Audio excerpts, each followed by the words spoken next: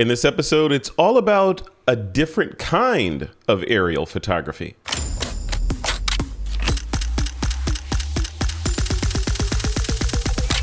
This is TWIP. Hey, welcome back to another episode of This Week in Photo. I'm your host, Frederick Van Johnson. Today on the show, I have Paul Seibert. He's going to be talking about aerial photography, but not in the way you might be thinking about it. You know, none of that newfangled drone stuff.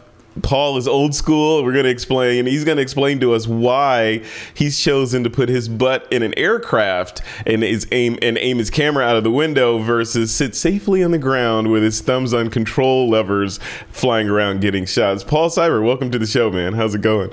Frederick, what's going on, man? Thanks for having me. Yeah, thanks for again, right? So again. You know, we were just talking about this before I press record. Every now and then with these podcasts, as you know, you're a podcaster, something just decides, I don't feel like working like I did yesterday. And we got that. Yep. So we recorded an entire version of this episode, yesterday? And it was the best episode ever. It was the best episode ever. This one will be better. But yeah, now we know all the secrets, so we can just lead to them. Right. Yeah, but it didn't come out right. So there was an audio issue. So here we are again, trying to get this pristine This Week in Photo quality audio for you. Nice. Yeah, well, like in 20 years when the technology comes around that we can recover it, it'll be like, an archaeologist finds the hidden digital files and previously unreleased. Yeah, so. Yeah, exactly. No, I'm deleting. I cover my tracks, man. I don't know about you. I gotta delete. History is owned by those who write it. So I'm deleting all of my mistakes. Nice. So let's dive in, man. So aerial photography. Well, before we dive into that, let's just hear a little bit about your background and what kind of led you in to this world of photography, and then the segue into the aerial stuff that you're doing. Yeah, sure. So I started getting into photography, I don't know, about 13, 14 years ago. Had a trip out to New Mexico with my wife for a friend's wedding, and I had a little Canon PowerShot with me, 8 megapixels, and I had a 3-inch LCD screen, so I was living large at the time. And I was really just kind of struck by the landscapes and how different it was being a East Coast boy 99.999% of my life up until recently. I had never seen landscapes like that before. And I had some experience with film photography back in high school, and it just didn't turn into anything then. I was into other pursuits. So I started taking pictures and remembered how much I loved it. And then after that trip, that little PowerShot came with me everywhere in my little belt holster. And I was out and about all the time with my camera until, the feedback on Facebook, because this was kind of before Instagram was going. Yeah. You start to get, oh, wow, you should really do this, or you should think about selling print. So I went and I got some advice from a friend of mine, person who's really the only photographer that I knew. And she was giving me some pointers. You should do this, framing and depth of field and blah, blah, blah, blah, blah. And I kind of just reached into my bag and pulled out this little camera. And I said, well, this is what I'm working with. And she's like, oh, my gosh, well, then go out and, get yourself a DSLR. And so that's what I did, and I slowly but surely started to learn as much as I could, shoot as much as I could, and then as I'm a little bit older than the current generation using social media, so to meet up with people was something that was a little bit different and out of the ordinary. But it was taking that first leap was probably one of the largest learning curve flattener, seeing other people's perspectives, being around other people who are shooting and seeing things differently than myself, what proved to be invaluable. And so community has turned into such a large part of who I am as a creator. yeah, I mean, that is, if we were in the Empire State Building, I may have held you up in the elevator pitch of telling my story a little bit. Yeah, but that was good. Worth it. The doors are just now opening, so you're good. Yes. You're good. Welcome to the 86th floor. Yeah, look at that. So tell me about. I mean, I've got a ton of questions still that I'm going to re-ask you. But the path that you took of self-education or OJT versus a more traditional, butt in seats in a classroom with an instructor explaining f-stops and shutter speeds and all that stuff to you. Did you ever have the draw to like, you know what, I'm really not getting this inverse square law stuff. I need to go to a traditional school and sit down and get all that book learning in, or or did you feel like you never needed that? Yeah, to be quite honest with you, this was the most progressive way that I've ever learned anything. I come from a family of educators. My dad was a teacher for 45 plus years. My sister's a teacher. I offer workshops and other avenues. I was a musician, so I did private lessons as well. So teaching by the book was and is important. But yeah, I didn't do that. This was probably before YouTube became a place where you could learn everything as well. So my first steps into it were kind of refamiliarizing myself with what I learned in my film photography classes way back when. I had an understanding, but I read some books, and then once I kind of felt like I understood the concept, what I would do is I would go and say, okay, I'm going to take this chapter and I'm going to go out and try and shoot it, which is a way that I teach my workshops as well. We talk about the concepts, we talk about the principles involved in certain elements of photography, whether it's composition or it's just technique. And then we immediately follow it up with some practical application so that there's immediate kind of that, you need that muscle memory, I'm someone who needs that hands-on type of tactile learning. I feel like it's the quickest way for your brain to absorb what it is you're trying to understand. So yeah, that was really my way of learning. And then, like I just mentioned, being a part of a community where you have some folks that are out shooting what, you shoot the kind of like what I do, and maybe we should link up sometime. And I'm a straight ahead shooter. I've always been like that kind of like you're on the nose, and sometimes to my detriment, I'm too much on the nose. So it was really great for me to see other people's perspectives. Like I would go home and I would feel like I got the shot, and I'd go through my pictures and I had 30 shots of the same frame. And then I would see my friends posting stuff up, and it would be completely different angles and perspectives. And so I was like, oh my gosh, that's amazing. I can't believe that was there. And I was just, my feet were firmly planted to wherever I was without any thought of anything other than that straight on shot. And so that helped me to expand my perspective and vision of the world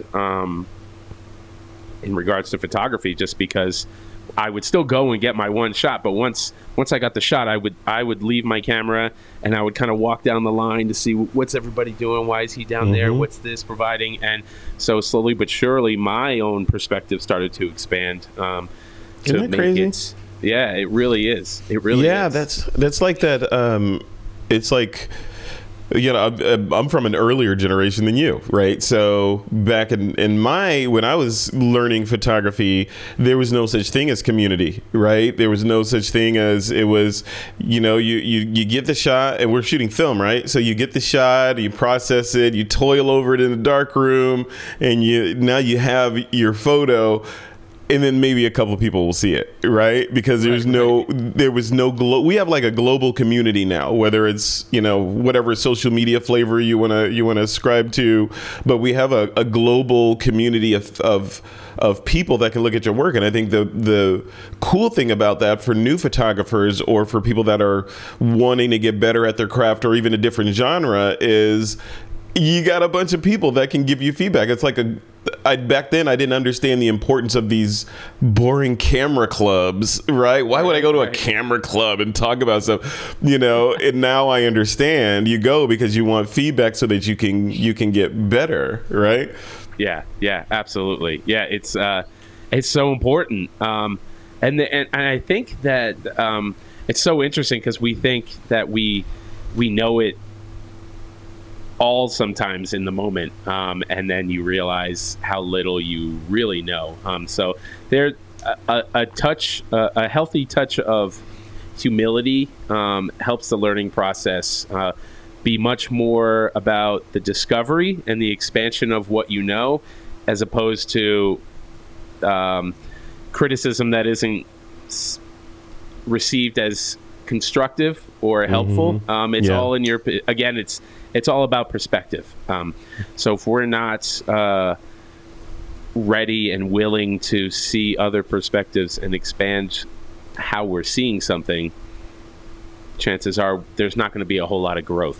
Yeah, especially from non-photographers, I think, because you can show non-photographer a mediocre shot and they may not know what's good and bad, or they'll hey, it's in focus, I like the colors, that's a great shot, you're great, you should do this as for a living, Paul, right? Yep. Yeah. Right. But if you show that same shot to a pro, they're like, what were you thinking? You cut the feet off and this and that, go back and try it again next time. No amputations, and try to get your exposure right? So yeah, absolutely. It's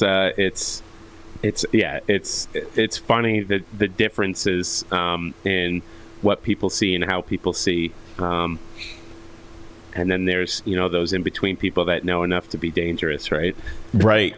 No, exactly. Before we dive into this aerial stuff, I want to just chat a little bit about the work that you're doing with MPB and Photoville. Can you talk about that a little bit? Yeah, absolutely. So this past summer, I received an email from MPB outlining that they are doing a project with Photoville, which, being from New York, is it's a big thing. To be involved in any way, shape, or form in Photoville. And so when they approached me and asked me, would I be willing to submit some images for a banner that they have in an incredible placement in Brooklyn Bridge Park, right underneath the Brooklyn Bridge. And there were some stipulations. There were, because I'm an aerial photographer, they like the idea of things being from an elevated perspective. But given that MPB is about their interactions with people, they wanted to have some people and they wanted to have some nature. So it was this kind of really interesting concoction or just mixture of all these things that I had to think about. So, first and foremost, I think one shot that always comes to mind is there's this elevated perch on the east side of Manhattan for when Manhattanhenge happens. So you get the natural world and this kind of celestial happening as it crosses 42nd Street and the avenues in the summertime. You get people, walking down the cross streets or out in the street photographing it themselves, and then, so there's that kind of element of nature, city, and a little bit of an elevated perspective. There are a couple other times where I use some examples. In New York, for instance, I was on an observation deck, and I was giving actually a workshop on just how to shoot sunrise. And on my drive in, I realized that, oh gosh, we're not going to have any clouds, and it's going to be a little bit kind of boring today. So, in my good morning everybody speech, I said to them, hey guys, let's really I know we don't have a lot of clouds out there, so what we're going to do is we're really going to take our time and try and kind of highlight the directional movement of the light this time of day and how it interacts with the buildings, and if there's any haze in the air, that can kind of show the movement from the source to where it falls off and how it kind of intermingles in the buildings.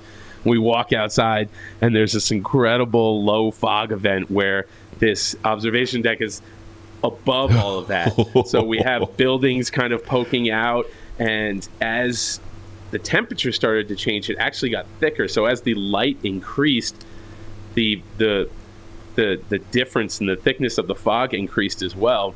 So I have a shot where there's this one single guy on this observation deck, and it's completely surrounded by these clouds, and just off in the distance you see, One World Trade, Freedom Tower, sticking out of the fog.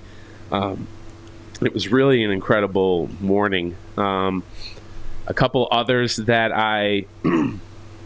one that I took some artistic liberties with, being a recent transplant out here to Colorado. I came to learn that in Boulder, which is about 25 minutes from my house, there's this section of the Front Range of the Rockies called the Flatirons. And if you know anything about New York, you know that famous building in New York is that kind of triangle-shaped Flatiron building down 23rd Street. And so what I did was I waited for the right time of day to kind of get the light to hit the Flatirons the same way that it was hitting in an existing picture of the Flatiron building that I have. I blended the two. So if you're looking at the picture, from the left side of the frame comes the Flatiron Mountains, and then as they're kind of angled, well, I have to do it this way, I guess, maybe. As they're angled, the Flatiron building comes out from that angle, and it's blended together. And then the other kind of image of note was that, I think I'd been here only for a couple weeks, and I have a friend out here who's a pilot, and he said he needed to get some hours on a certain aircraft. So he's like, "Hey, do you want to go for a flight?" I was like, "Sure, yeah." He's like, "We'll get some breakfast afterwards or whatever," and sounds great. So we're flying, and we're a little bit east of the Front Range, and out here it's prairies and cornfield if you're not in the mountains. So kind of looking out the window, and all of a sudden I'm realizing that, like, why can I read this cornfield?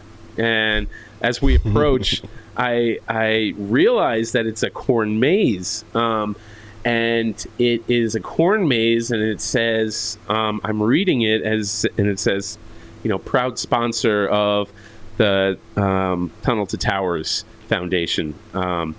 And here in New York, Tunnel to Towers Foundation, which actually helps people nationwide, it just happened to happen because of 9/11, and the firefighter was, I believe, in Brooklyn, and came through the Hugh Carey Tunnel, ran to get to Ground Zero to help his fellow firefighters.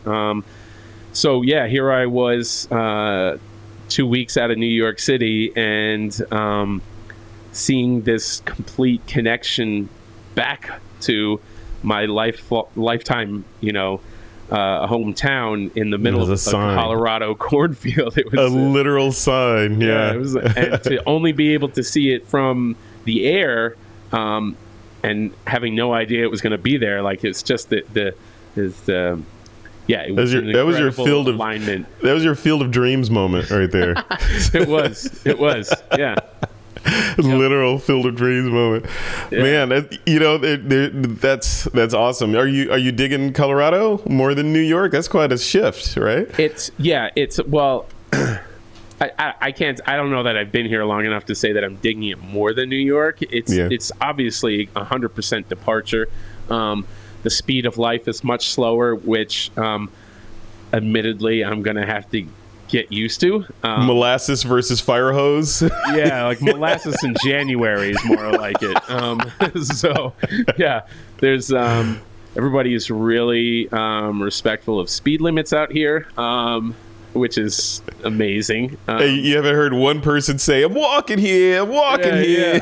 Yeah. Like, I think I've been here for 3 months. I think I've heard a horn being honked at somebody, maybe 10 times. Time. And in New York, you can hear that. That's how we communicate. Yeah, it's Morse code. Horn honking. It's Morse code. Yeah, in Colorado, it's probably like a polite little beep, You know, Yeah. you get off your phone and make your turn, right? And there it's like, get off your phone. Yeah. The light was green and now it's turning yellow. Would you mind moving through the intersection? Thank you. You know, I'm back there like, what's going on up there? Yeah, you're right. You got to calibrate down, and you're like, who is that wild man? Yeah. I think like the first 4 days I was in Colorado, I went to honk my horn, and the funniest moment was my wife was just like, my hand went up, and she's like, "Don't you dare!" I was like, "Oh God, okay." So yeah, it is most certainly beautiful. This has been a busy summer, I think, as most creatives can attest to. Mm-hmm. We're all sort of on this kind of making up for last year type of schedule. So as much as I've wanted to get out and explore and get my feet kind of dug in out here, you know, business versus exploration. Business comes first in our line of work, especially because there comes a time of year where the business is a little bit more quiet during the winter time, right? So so you have to kind of, you know, as they say, make hay while the sun shines. So that's right. That's what I've been doing. The sight of the Front Range of the Rockies is never lost on me. Every single day, if I'm heading down to the gym or something like that, and I just am facing right towards it, I can't believe I live here. That sort of thing. So it's really, it's really special. It's beautiful, and I'm looking forward to learning about this landscape and where to be and when to be. That's great. Yeah, it's always exciting, new places, and you know, just kind of figuring it all out. You know, if it's a permanent relocation, just kind of figuring out, hey, it's just the normal human stuff. Where's a dry cleaner? Where is this? And where's that? And where's the UPS store? You know, all where's that. The barber shop. You know, where am I supposed to go? Exactly. What's a good barbershop? Who should I avoid? You know, all that. Yeah. Paul, let's switch gears into aerial. Let's we've been sitting on the tarmac for a while. It's time to get in the air, right? So absolutely. So, and I teased at the beginning of this that you made the decision, or you're currently, I'll let you explain it, but from my perspective, you've been shooting traditional aerial photography, the traditional way, i.e. the photographer in the plane, doors, or in the helicopter, doors open, and shooting out of it like it's been done forever, until the advent of drones and the popularity of consumer accessible drones. But now we have that, but you're still doing it the traditional way. Tell me about that and why. Yeah, sure. So I think first and foremost, there were two things, right? I own a small business. I'm the only guy, right? So if I go through dry periods, there's a certain amount of budget restrictions that you have to adhere to in order to make sure that, you know, roof is over your head and food is on your back. And for me, drone was a luxury. But also, with that being said, you said roof is over your head and food is on your back. I think food's on your table, right? Yeah, absolutely. I mean, I don't know how you guys do it in Colorado. You are pretty close, you know. Yeah, I mean, I just gave you way too much insight into my personal life. So, what you do on your own time, Paul Seibert, is up to you. This is a judgment-free podcast. So, anyway, totally. Yeah, so the chili dog eating contest off of my back canceled for 2021 due to an outrage from the public. There you go. Thank you.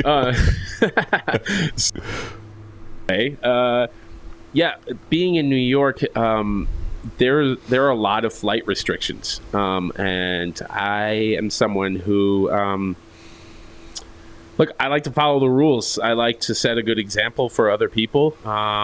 I have a somewhat of a large audience on social media, and if I'm collecting images irresponsibly or illegally, I'm endorsing that behavior to a certain degree, right? Not even to a certain degree. I am endorsing it because I'm doing it. I'm participating in it. So there are, literally millions of people walking the streets of New York, and we all have heard and have participated in some sort of drone catastrophe where the drone decides to no longer adhere to your direction or your will. And in New York, if it bangs into a building and then drops, it could hit somebody.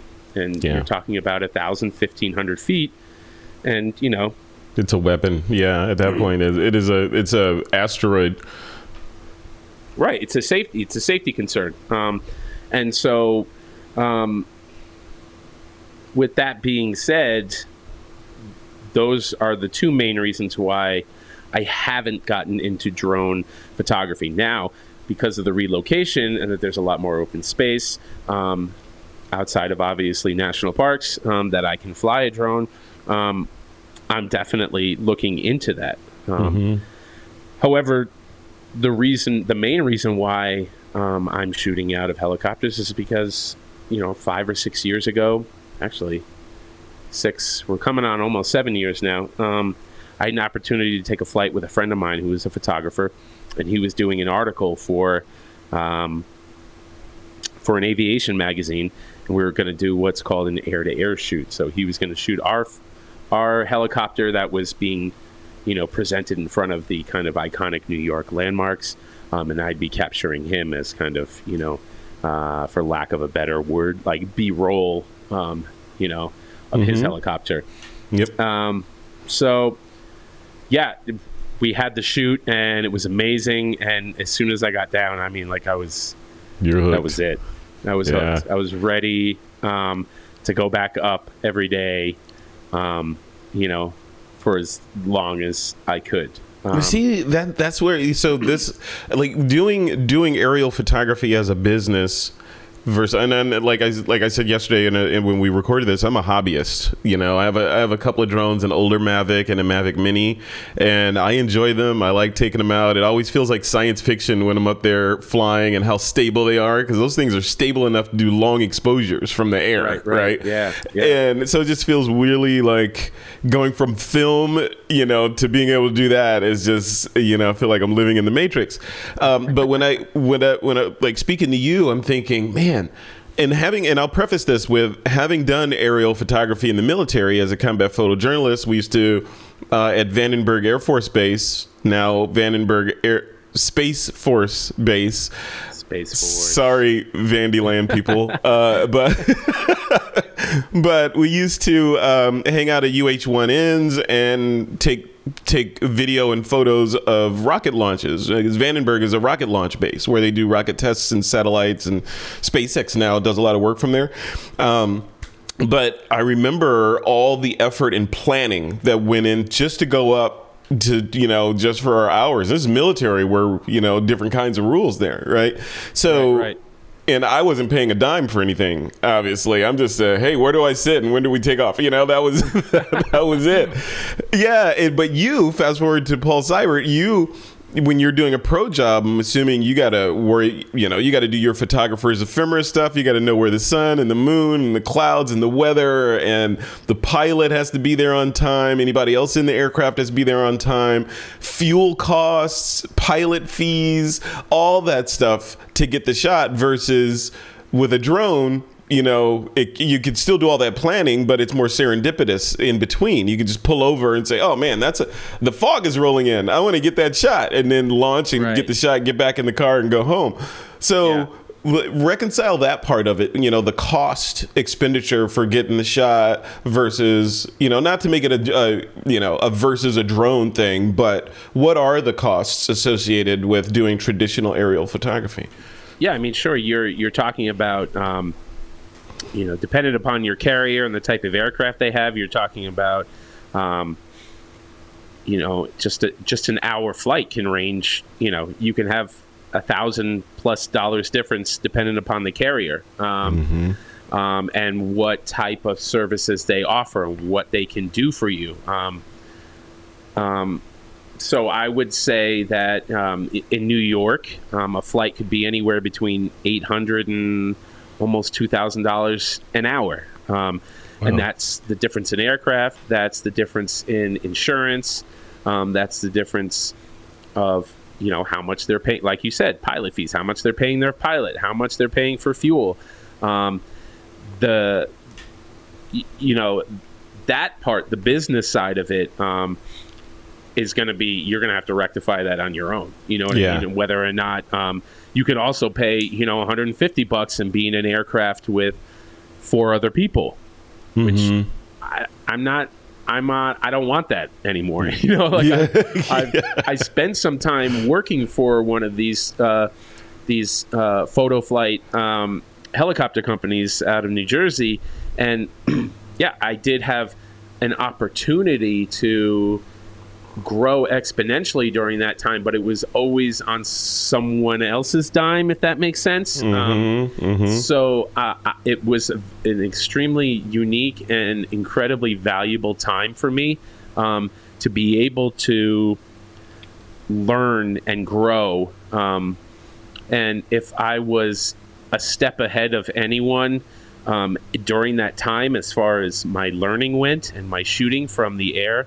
by the time I left that job, I wanted to be 10 steps ahead of everybody else. Because if I didn't utilize as much as I could that time to learn and to understand where I am and what the light is doing, because there were times when, I would be up every day, so I would see it change. I would say, even we're coming into autumn, right? Fall foliage. So, I would say, another week and these leaves are going to be good. They're starting to pop around here. They're starting to pop around here. But so I was afforded the luxury that would take someone much more time if they were just doing it flight by flight to understand where the light is, what's happening.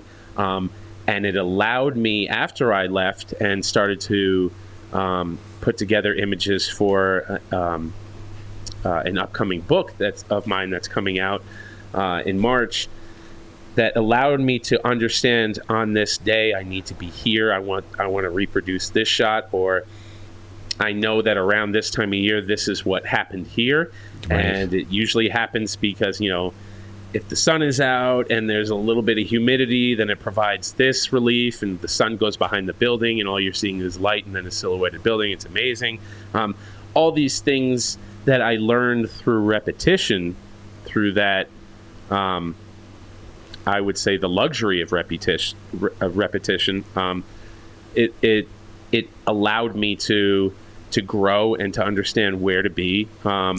And then, and living there, right? I mean, just being a resident and just getting your coffee every day and seeing things and knowing that, hey, around this time of year in Central Park there'll be ice skating, and and the shadows look ridiculous at this time of day, during this time of year, and from the air they do this. So being able to understand that, and I was thinking as you were talking about, the traditional aerials versus drone aerials, and specifically in New York City, the radio traffic in New York City has to be unprecedented, right? So for a drone to be able to navigate that and keep it secret, or keep its connection with its base station from, DJI stated, in the case of DJI, their range is like 5 miles for this little tiny Mavic. So I can't imagine flying something,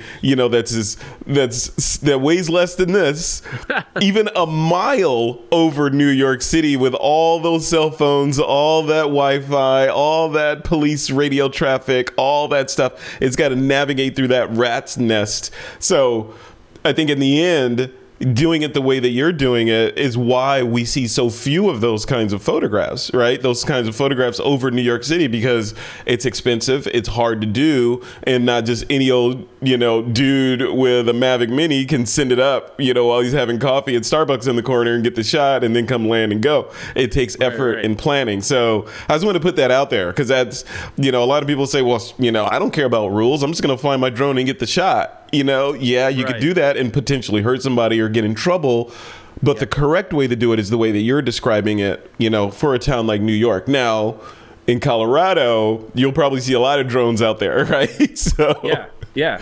I mean, it's completely different. You're in a completely different environment. If your drone goes down in a field somewhere or on a mountain, it's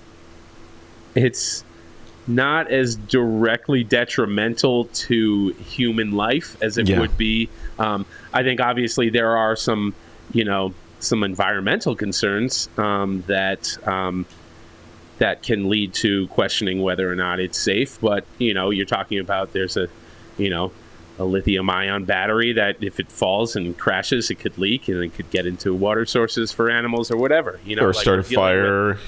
All that. We're dealing with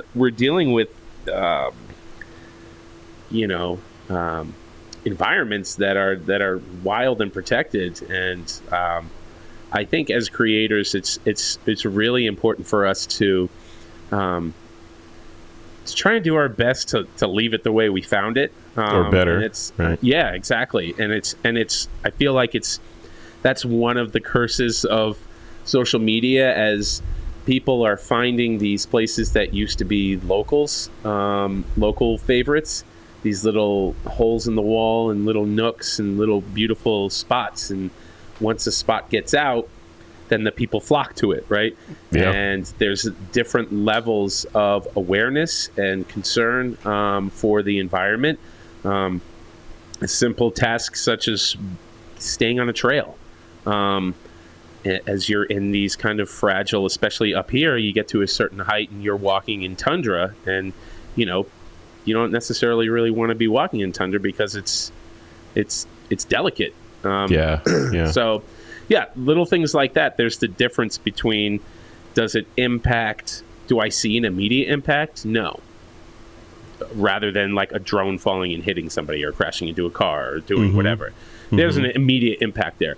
But if you see repeated behavior time after time after time in these protected places, you start to see to the detriment of what we're doing just to get a picture, for some likes, for some exposure, or whatever it is. So yeah, there's a level of responsibility that I think we all need to be aware of, that we have that, especially when you have a larger audience, or any audience for that matter, because you could have 500 followers, and 50 of those people that follow you could want to go out and get that shot, and that's irresponsible people can change something forever. They can destroy it. Like locusts. So it's like that's a hard one, right? You're like, okay, look at the secret spot. I've hiked for 3 miles. I found the secret opening, and the sun is right there. Look at the valley, and there's deer, and you take a picture and you post it. If you share the GPS information, then there's a chance that some people will see it and come there, and then next time you go, there'll be a crowd there, trying to get that shot. So do you share the shot? Do you share the shot stripped of its GPS information and not tell anybody where you took it, or do you only share the photo or enjoy it yourself? Right. So it's right. Yeah, that's like a completely different thing, right? Because now you're talking about something that's cultural and psychological over just kind of back in the day, that's all you used to do, right? That's what I used to do. Like, hey, be subjected to someone's slideshow. Check this out. You're like, oh, here we go. Like, you went on vacation to Sheboygan. Are you kidding me? And I have 100 slides I have to watch. But I mean, now you feel as though there is some level of necessity to share, to overshare. I think that's definitely a personal choice. I understand both sides of the coin. I feel like I'm someone who can see the benefit of sharing where I was, but also there's a part of me that's like, I don't know if all of you can handle the responsibility if I do share it, so I'm gonna, or do I just keep it for myself? And so it really, it's really an interesting conversation. That would be like a great round table conversation. No, for sure. Yeah, what do you do? Yeah, maybe we'll make that a future TWIP roundtable conversation. I wanna before we wrap this up, I wanna get into gear a little bit, and I want to understand what your loadout looks like. I know it may vary depending on what the client wants and the end result and all that, but generally speaking, when you're leaving the house and you know that you're heading to sit down on one of those aircraft and go get a shot, what's with you? What's in your bag and on your back? Yeah, sure. So I'm a Canon shooter. And so one of my bodies is the Canon R5, and the other one is Canon 5D Mark IV.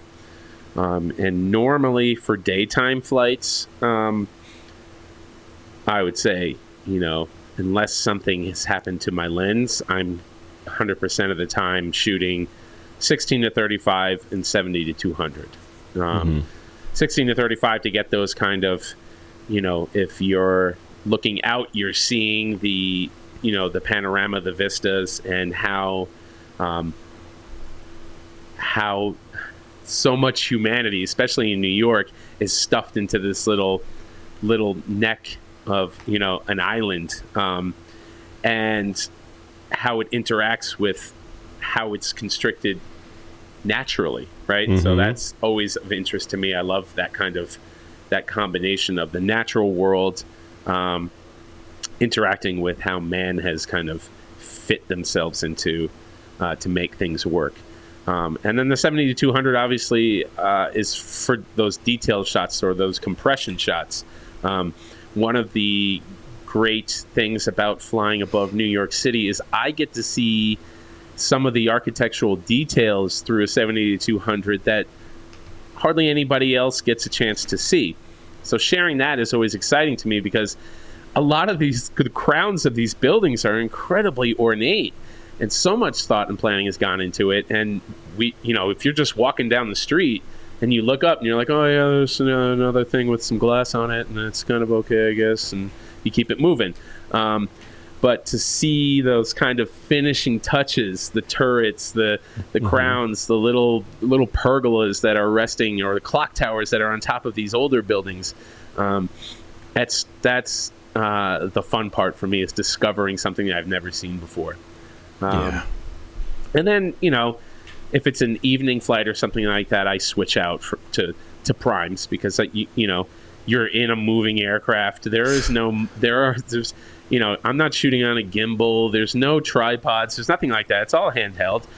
So you want to get as much speed as you can out of out of your equipment to keep the digital noise down. Obviously these last couple of years we've fallen into an area where we're starting to get these technological advances, that these tools that we have are now providing us with such incredible low light capabilities and dynamic range, that it's finally like when you see something and you can shoot it at night, handheld, and get the shot, and then still be able to recover things without there being an overwhelming amount of noise.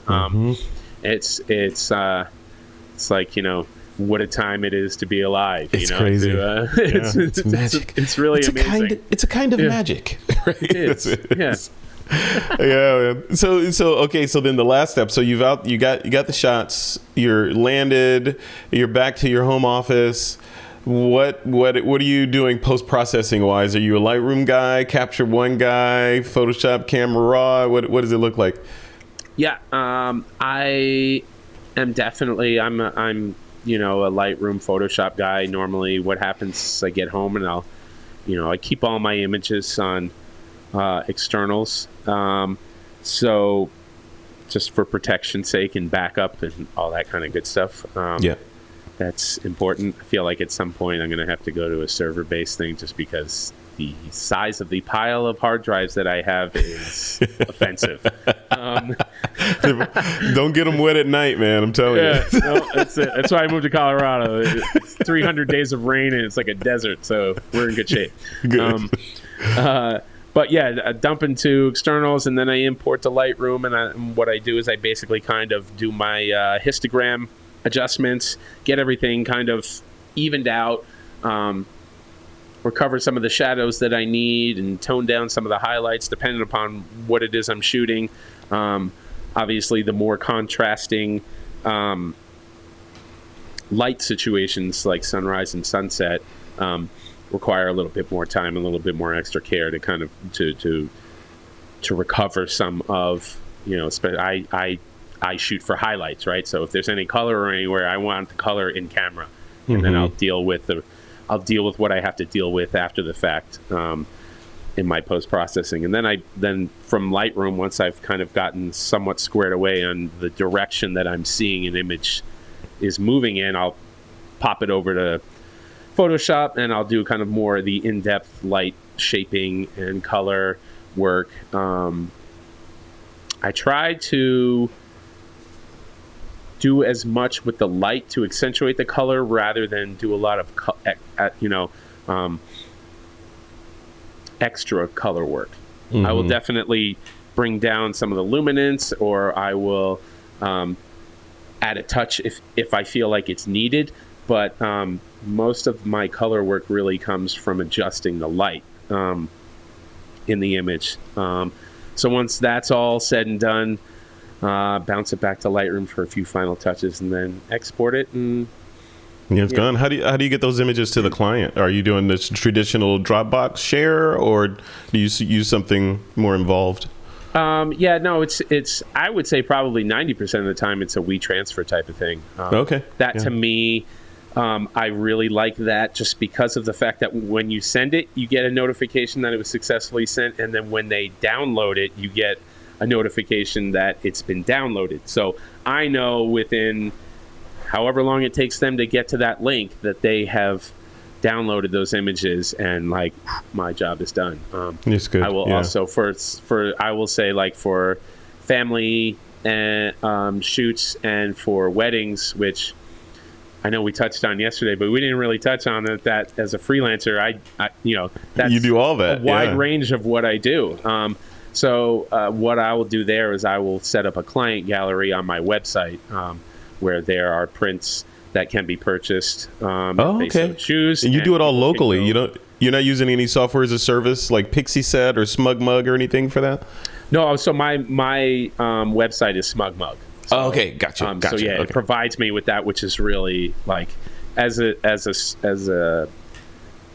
I've had that since I started, and I've understood that is a valuable tool to be able to offer prints, and to be also able to offer a gallery, so that people can see and draw from, should they so choose. So yeah, that's how the website is set up.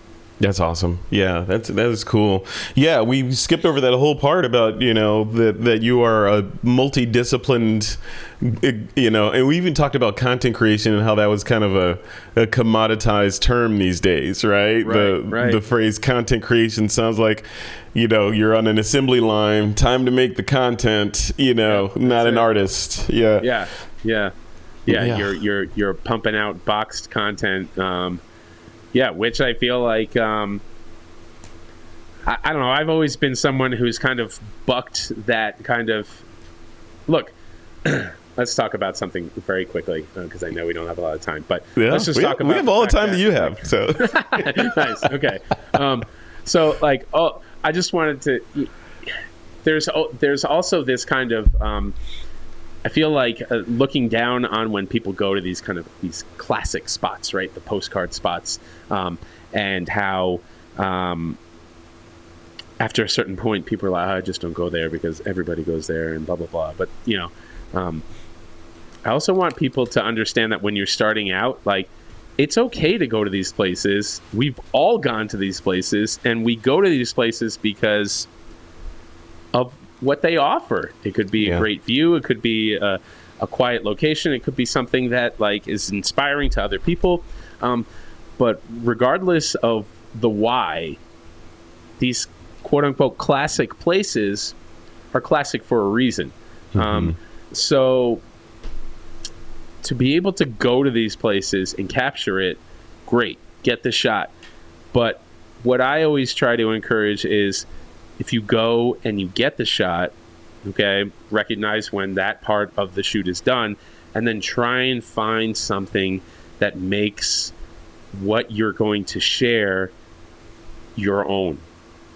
Find a different angle, figure out what time of day to go there. If you see a characteristic that is happening with the light and I just missed it, and you're close enough, go back the next day, or go back when the weather is similar conditions. But find a way to make those shots your own.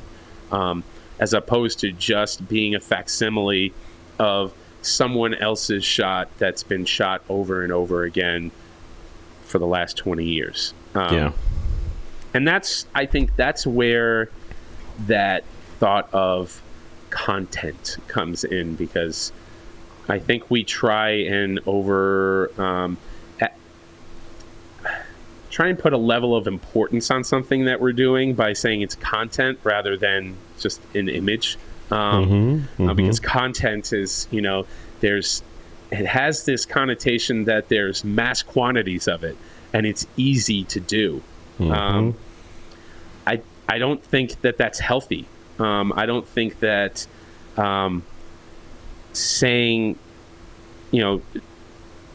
describing our artwork and our hard-fought images as content is kind of like saying I went out and I bought a box of Q-tips.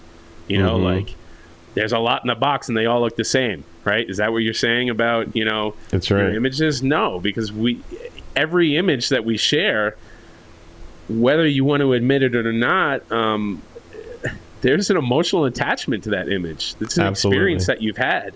So why are we decreasing the emotional quotient and not educating our viewers on what it takes to create these images, sometimes on a daily basis for their enjoyment and consumption? It's and when we get into that, we've all gotten into that rat race of, I haven't posted in 12 hours or 24 hours or 48 hours, Yep. And I don't know what's going to happen, and we're all concerned about how our content is going to be consumed and how how much exposure we're going to get because we're at the hands of an algorithm somewhere. Look, if you're just starting out, learn the craft. Right. Learn the craft and have fun.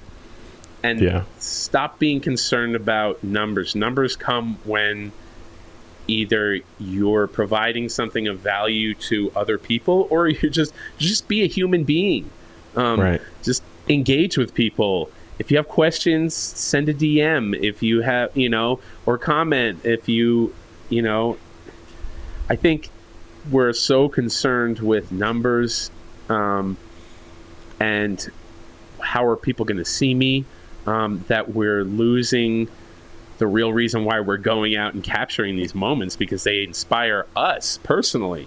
So why not share that level of joy and inspiration and awe in a way that makes people want to go out and do it for themselves, not for numbers, but for the joy of those moments that you take with you. I love it.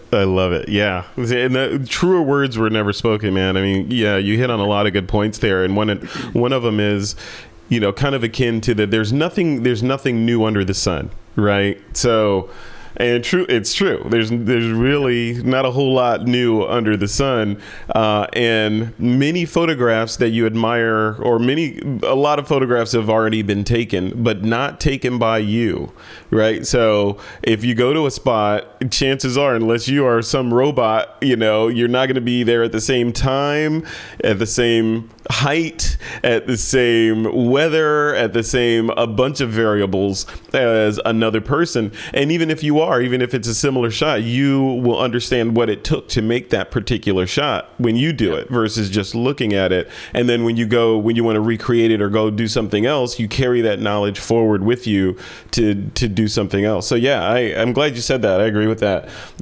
And I get struck by that as well. I'm here in the Bay Area in the Northern California, and I'll go to Yosemite, I'll go to Napa, I'll go to down San Francisco and the Golden Gate Bridge and the Bay Bridge, and I look at these iconic places and I always think, man, these landscape photographers really have something special, because I come here and I look at these and I just see, I don't know what I can do. How do I add to the equation? Is my shot really necessary when it's been done to death? And like you're saying, right.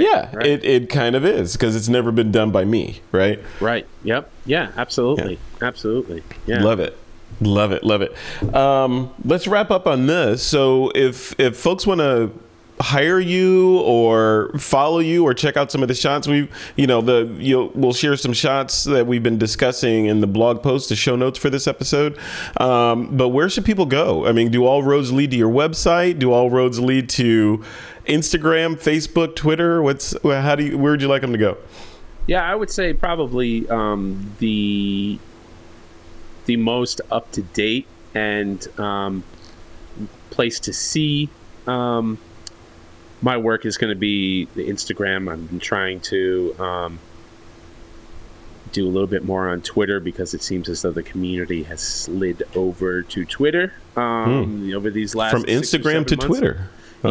Yeah. With the advent of, we're in this new digital blockchain, crypto, NFT world. The discovery of that entering into the mainstream in our creative communities first really kind of showed up in Twitter, Clubhouse, I don't know, 8-9 months ago, where it really started to pick up some steam. Now, obviously, it's been around for a while. It's just, I feel like, from my limited experience, that's when it really started to kind of pick up some steam, where creatives felt like this is a place where I can do well for myself. So Clubhouse, that chatting and talking, as well as Twitter, where there is a community of creatives that it makes it feel kind of like the old Instagram, where, before algorithms were in place, there's a level of support that I haven't felt, and excitement that I haven't felt in a while over on Twitter. Now, that being said, yes, my largest audience and most of my more up-to-date images are on Instagram. And I think any type of contact that you need, contact points are there. My website is there. It's clickable to that. Email is always a great way to catch my attention. And I feel like I will take it more seriously than a DM that just starts out with hello and then nothing else. Because I can't, man. I can't. Let's get it moving here. Those days are over. I'm still from New York. You know what I mean? So I'm like, let me know what you're talking about, and let's waste my time. Yeah. Spit it out. So yeah, emails are always probably the strongest way for me to, when I get an email to my business account, I'm like, everything stops, and I'm like, okay, what is this person saying? Still, I get some interesting emails, but regardless, it gives me a moment of pause and let me see what we're working with here. So yeah, I would say Instagram for the most up to date, and then email and website. There's a contact point on my website as well, which shows a little bit more than just my landscape, cityscape, aerial stuff. So you have an idea of other things that I do. Love it. Congratulations on all the stuff you're doing. What's coming up for Paul Seibert in the future? What's the next thing that you're going to be working on? I would say the two biggest things right now. I am finishing up what I hope to be the first season of writing, directing, and hosting a series for Canon on their YouTube page. First episode should be coming out sometime soon. Nice. So stay tuned. That was a big part of my summer work.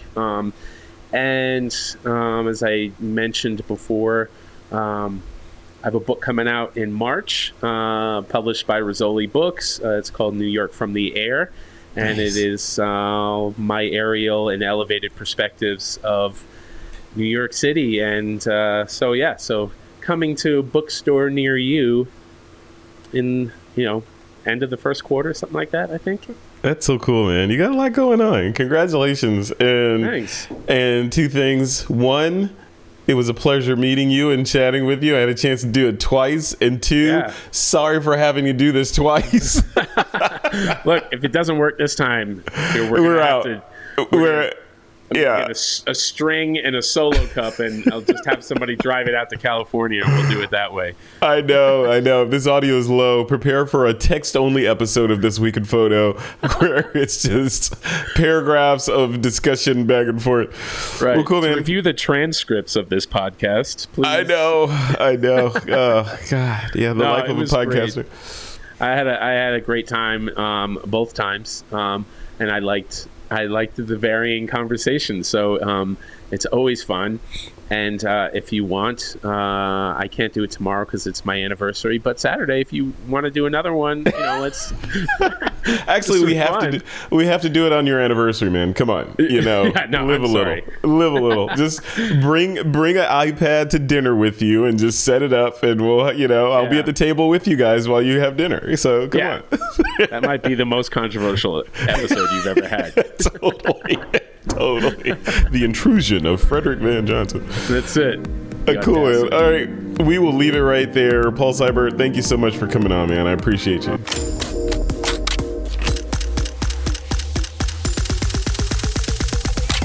This is TWIP.